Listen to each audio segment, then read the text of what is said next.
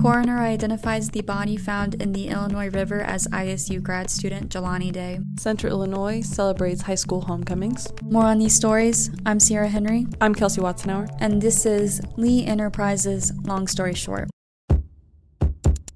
Good evening, everyone, and thank you so much for tuning into this week's episode of Long Story Short, where we recap Central Illinois news from Lee Enterprises journalists. Before we begin, I'm just going to say this really quickly. It's our anniversary, Yay. Our 1-year anniversary, and we're very excited. I hope you guys continue listening to the podcast. I hope we can grow it some more, get some new audience members listening in. I'm not going to go on a tangent about it because we've got a lot going on this week, but I just wanted to throw that out there before we, get into things. That being said, this was a heavy week in Bloomington Normal, so that's where we're going to begin. Kelsey? LaSalle County coroner on Thursday identified the body found in the Illinois River 3 weeks ago as that of Jelani Day, an Illinois State University graduate student whose disappearance nearly a month ago triggered national attention and emotional pleas to those with information to come forward. Following the news, Jelani's mother, Carmen Bolden-Day, wrote in a social media post that her family's hearts are broken. Jelani was last seen the morning of August 24th at a Bloomington store. His family in Danville and a faculty member at ISU reported him missing the next day. On August 26th, his vehicle was found in LaSalle, Peru area, and the clothes he was last seen wearing were inside.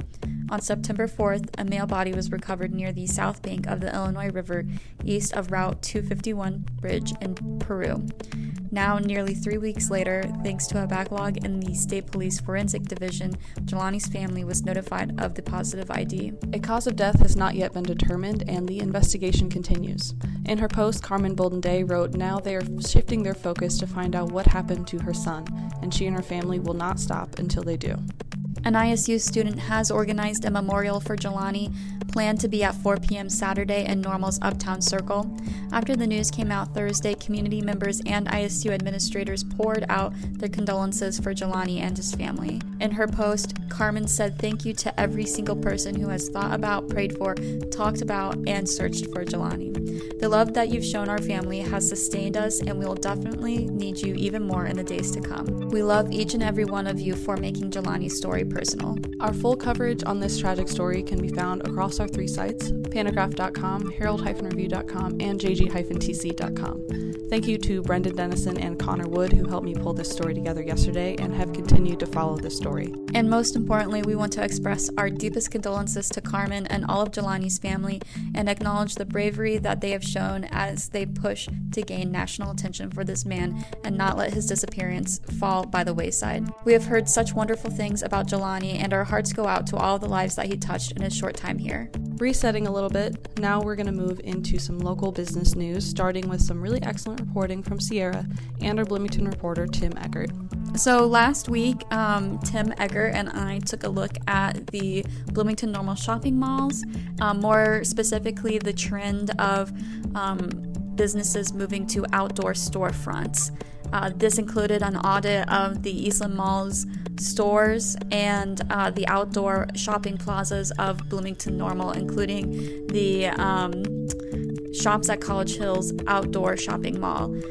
We found that Eastland Mall was at like 50% capacity, and the Shops at College Hills was a little bit higher than that. They're actually both getting new tenants, but as we spoke to property managers, they said that people or businesses are moving to the outdoor model more.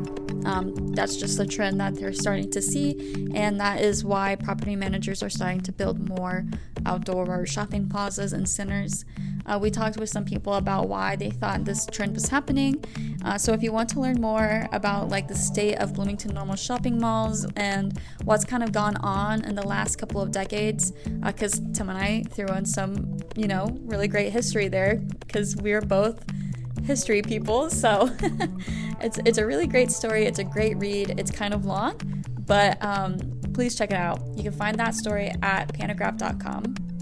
And in his column this week, Tim took a look at lottery ticket sales in McLean County last year, finding that 92 lottery sellers pulled in $17.5 million in total sales, with 36,607 winning tickets. Bloomington's 44 retailers recorded $10 million $369,350 in total gross sales and sold 21,116 winning tickets, while Normal's 24 retailers logged $4,090,450 in sales and sold 8,893 winning tickets. Tim has the full breakdown, plus details from business owners about the lottery business, the pandemic, and more. So if you want to read more about lottery tickets in this state, head on over to pantagraph.com to find his full story. Sorry I made you read all of those numbers. It's fine. I love numbers. I'm so good at saying them. All right, let's move into some local government news. Sierra, what's up in Normal? Taking a phrase from Councilwoman Kathleen Lawrence, Normal loves loves. This week, the town council approved a more than 30-acre Love's truck stop and RV park, which is expected to move into a plot of farmland located at the northwest corner of Normal, near Interstate 55 and Main Street. This is exciting news for the town and something that could possibly generate thousands of dollars in tax revenue. Some key amenities that I want to highlight include an attached Bojangles restaurant, 2 dog parks, walking trails, and a 24-hour tire shop, and utility hookups for the RV cars. Construction is set to begin next spring, but in the meantime, if you want to learn more about this new business, be sure to find all of my reports at pantagraph.com. Really, I have a lot of them, so just search my name and you'll be able to find them. All right, Kelsey's going to tell us a little bit about some health-related news. Her favorite topic, actually. She's the biggest blood donor I know. I love it. Okay, well, love it might be a little bit strong. Blood centers across the nation are in need of donors, and this week, JGTC reporter Athena Pager spoke with the Coles County American Red Cross and Impact Life about how they are encouraging people to get out and donate. To put the need into perspective, Sarah Bush Lincoln Health Center uses between 8 to 15 units of blood per day and typically keeps about 65 units of blood on hand. But some places are down to one-day supplies of certain types of blood, which is why there is such an urgent need for donors. Athena talks about these issues on a local and national scale, so if you're interested in learning more and finding out how you can help, find her full story at jg-tc.com. And yes, I am as Sierra said, I do regularly donate blood. It's super important and it's super easy. Just go and you got an hour, give away some body parts. It's fine. Highly recommend. And you get cookies at the end. Okay, anyways, let's move into some education news. It's a very exciting time for high schools. Sierra, tell us why. It's probably the best part of starting the school back. Maybe I should read the script. Oh God. As we're getting into fall, high schools across central Illinois are celebrating what I would call the best weeks of the school year, homecoming week. Gosh, we just totally told everyone that we write a script. Well, yeah. I think it's apparent. We're not broadcast journalists. Okay. Who also have scripts, by the way. Anyways, let's go. Moving on. After most schools canceled homecoming last fall and some tried to squeeze one in before prom in the spring, the traditions are coming back in 2021 with assemblies and rallies, powder puff, and boys volleyball coronations and the big game. In Bloomington, Normal, Connor Wood and Kelsey spoke with Normal Community, Normal West, Bloomington, and Central Catholic High School about their plans and what had changed in the last 2 years, which for the 3 public schools includes a gender-neutral homecoming court and a transition to royals instead of kings and queens. That's really interesting. Good for them. Valerie Wells caught up with the Boys and Girls Club, which is hosting the Cinderella Project to help Decatur area students dress to the nine for their dance with donated dresses, shoes, bags, and suits, and professional hair and makeup artists.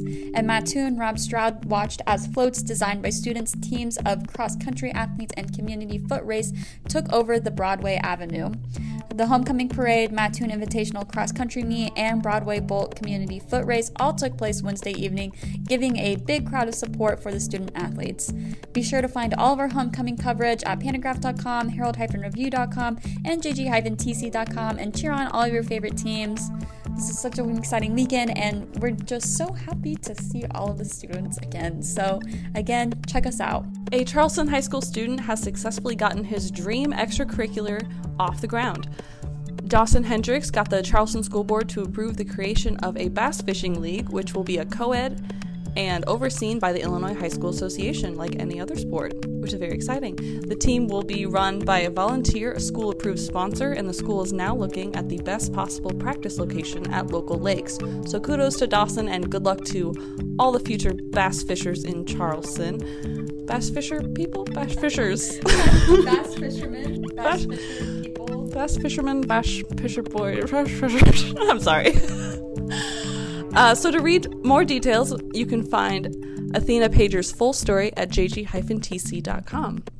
My high school got a bass fishing team while I was in high school. My school also has a bass fishing team, but it didn't come until after I graduated, I think.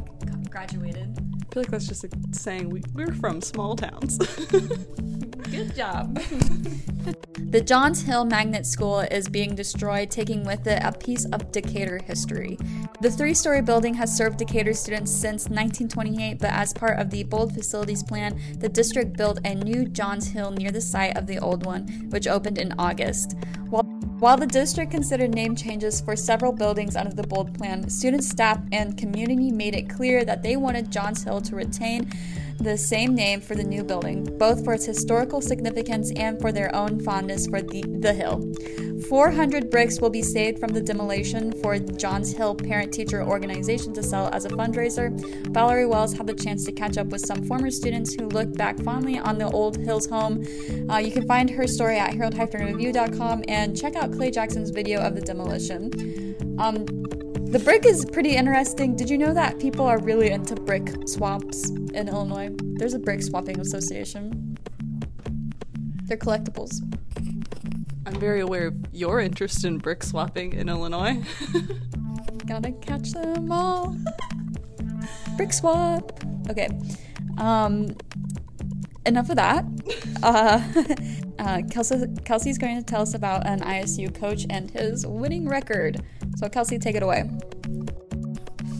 You got in such a hurry. You skipped so many words in that last, I know. like 2 sentences. Okay. It makes sense though, right? It's fine. Okay. Illinois State University's head football coach Brock Spack set a school record last weekend with a 31-24 victory over Eastern Illinois. This win was number 87 in his 13 seasons, making him the Redbird career leader in coaching victories. His record is now 87 wins to 54 losses, surpassing the 86 wins compiled by Edwin Struck during his tenure from 1945 to 1964. Spack said being the Redbirds head coach has been a great honor, but he noted you don't do this by yourself, giving a tip of the cap to his players and staff. The team moved to 2-1 on the season after the matchup with the Panthers. This weekend, Illinois State travels to number 7 ranked SIU for the Missouri Valley Football Conference opener. As the Redbirds go into this game unranked, Coach Spack said this is the best team they've faced in a while. To catch up with Spack and hear what it's going to take to pull out another Redbird win and how he felt after making the record, be sure to find Randy Reinhardt's stories at panograph.com. And just a quick shout out again to those high schools and football teams celebrating homecoming this week. Friday Night Lights are ready for coronations and big school spirit, so be sure to find your team's coverage tonight at panograph.com, herald-review.com, and jg-tc.com. I love homecoming. Okay, anyways, let's move into some public safety and courts news. Sierra, what's up in Decatur? Returning to a story we've been following for a few weeks, in Macon County Court, a grand jury has declined to indict a teacher who was accused of aggravated battery of a South Shores elementary student. According to the complaint against the art teacher, Jamie Goodman forced a child's head down onto her desk, causing bodily harm to the child. The child's mother has been vocal and criticized the Decatur School Board for the way they handled the situation, calling for further action to be taken. In a news release, the Macon County State's Attorney Office stated that the presentation of the evidence, the grand jury voted not to move forward with any charges against Goodman. To read more about this case, you can find all of the reporting from Valerie Wells, Tony Reed, and the H&R staff at herald-review.com. The DeWitt County coroner identified 65-year-old Alan Bell as the deceased person recovered from Clinton Lake on Tuesday morning. Bell was driving a truck that went partially down an embankment on the lake, and as he got out on the passenger side, he slipped into the water and then drowned, Coroner Randy Rice said. For full details, you can find Kate Heather's report at any of our 3 sites, jg-tc.com, herald-review.com, or pantograph.com. Now to close out the podcast, we're going to move into some lighter community news. A 1937 Boyer fire engine truck returned to its home station in Charleston decades after it was retired. This week, Athena Pager wrote a really great piece about a relic from This week, Athena Pager wrote a really great piece about a relic from Charleston's past, its journey, and how it made its way back to where it belongs. I don't want to spoil the story, but I love history, and this is a fantastic piece, so if you want to read more about this historic fire truck, you can find Athena's story at jg-tc.com. This week I was also down in Harristown, where a Bloomington man is attempting to move a 1911 sleeper car that was once an interurban train. The train used to travel to Bloomington, which is why he wants to bring it back to Bloomington and restore it. But this train is like so fragile that any wrong move, it will just collapse on itself. And I was actually in Harristown, which is like 15 minutes outside of Decatur, watching them move it on Monday, and every creak and groan was making me so nervous. Like they would move it, and then you would just hear something pop and see like a puff of dust come out. It was a lot. But they had to regroup. They're going to have to actually disassemble it before they're able to move it down to Bloomington, which is not what they had hoped to do, but the plan is to have it moved sometime in the next couple weeks and then get it back to Bloomington for restoration and maybe turn it into a cafe. So we'll be following this. I think it's really interesting. We got a lot of really great photos. Clay Jackson got some great photos, and the story also ran in both like Decatur and Bloomington, so you can find my story at pantograph.com or herald-review.com. So that's going to do it for us today, folks. If you're enjoying this podcast and our reporting, check us out on Apple Podcasts, Spotify, or Google Podcasts. While you're at it, head on over to pantograph.com, herald-review.com, and jg-tc.com to look up subscription information and consider supporting #local journalism.